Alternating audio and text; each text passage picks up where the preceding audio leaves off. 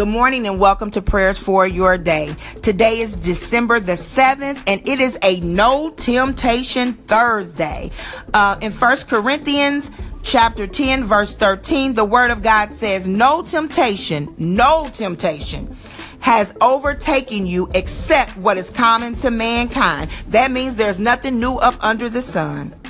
And God is faithful. He will not let you be tempted beyond what you can bear. But when you are tempted, He will also provide a way out so that you can endure it.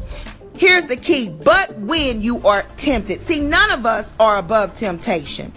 And what I love about the word of God, because it tells us that whatever it is we're going through, like the Bible says, there's nothing new up under the sun. God is not new to this. We may be new to this in our 20s, 30s, 40s, 50s, 60s, 70s, whatever. We may be new to this, but God is not new to this. So He's already letting us know, look, there's nothing that you're going to be tempted by that no one else has been tempted by. So whether it's sex out of marriage, whether it's having sex with somebody else while you're married, whether it's alcohol, drugs, whatever, there is nothing that is new to our Father.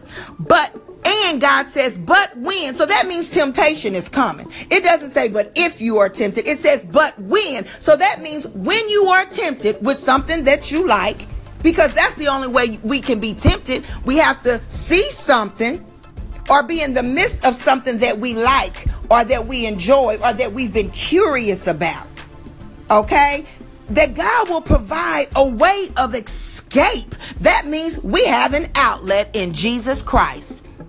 Amen. Let us pray. Father God, in the name of Jesus, we thank you, oh God. We thank you, oh God, that you are a forever, God, that there is nothing new up under the sun, Heavenly Father, when it comes to you. So God, when we come to you with our temptations, when we come to you with our tests and with our trials, oh God, we can say, Daddy, you are not new to this and we need some help. So we thank you, God, that you are forever knowing God. God, you know our innermost parts, oh God. You know, oh God, those things that sometimes we hide from everybody else, but we are struggling with on the inside, oh God. And God, it is those things that we ask for your help with today, oh God. Your word says, God, that we are to pray that we do not fall into temptation, Heavenly Father. So on this day, oh God, on this Thursday, December the 7th, oh God, we are praying, we are in agreement on today, oh God, that we do not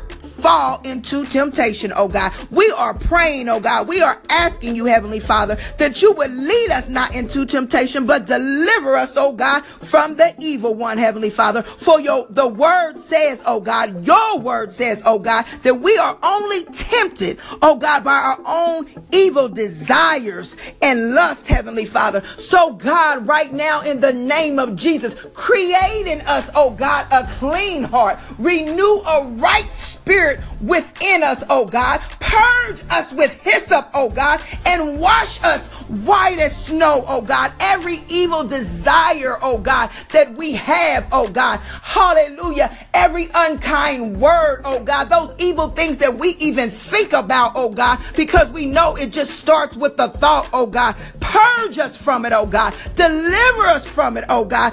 In the name of Jesus. Your word says that, oh God, that because if we decide to sin, if we make that choice to fall into temptation, oh God, your word is very clear, God, hallelujah, that sin gives birth, Heavenly Father, and when it's full grown, it gives birth to death. Oh God, but in you, Heavenly Father, we have life. In you, oh God, hallelujah, we have life beyond this life. We have eternal life. So God, lead us not into temptation, but deliver us from the evil one, oh God.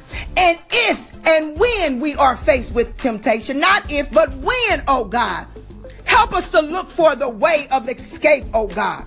And then help us to take the way of escape, Heavenly Father, so that we can be pure in your sight. Lord, we love you and we declare and decree that this Thursday is a No Temptation Thursday. In Jesus' name we pray. Amen.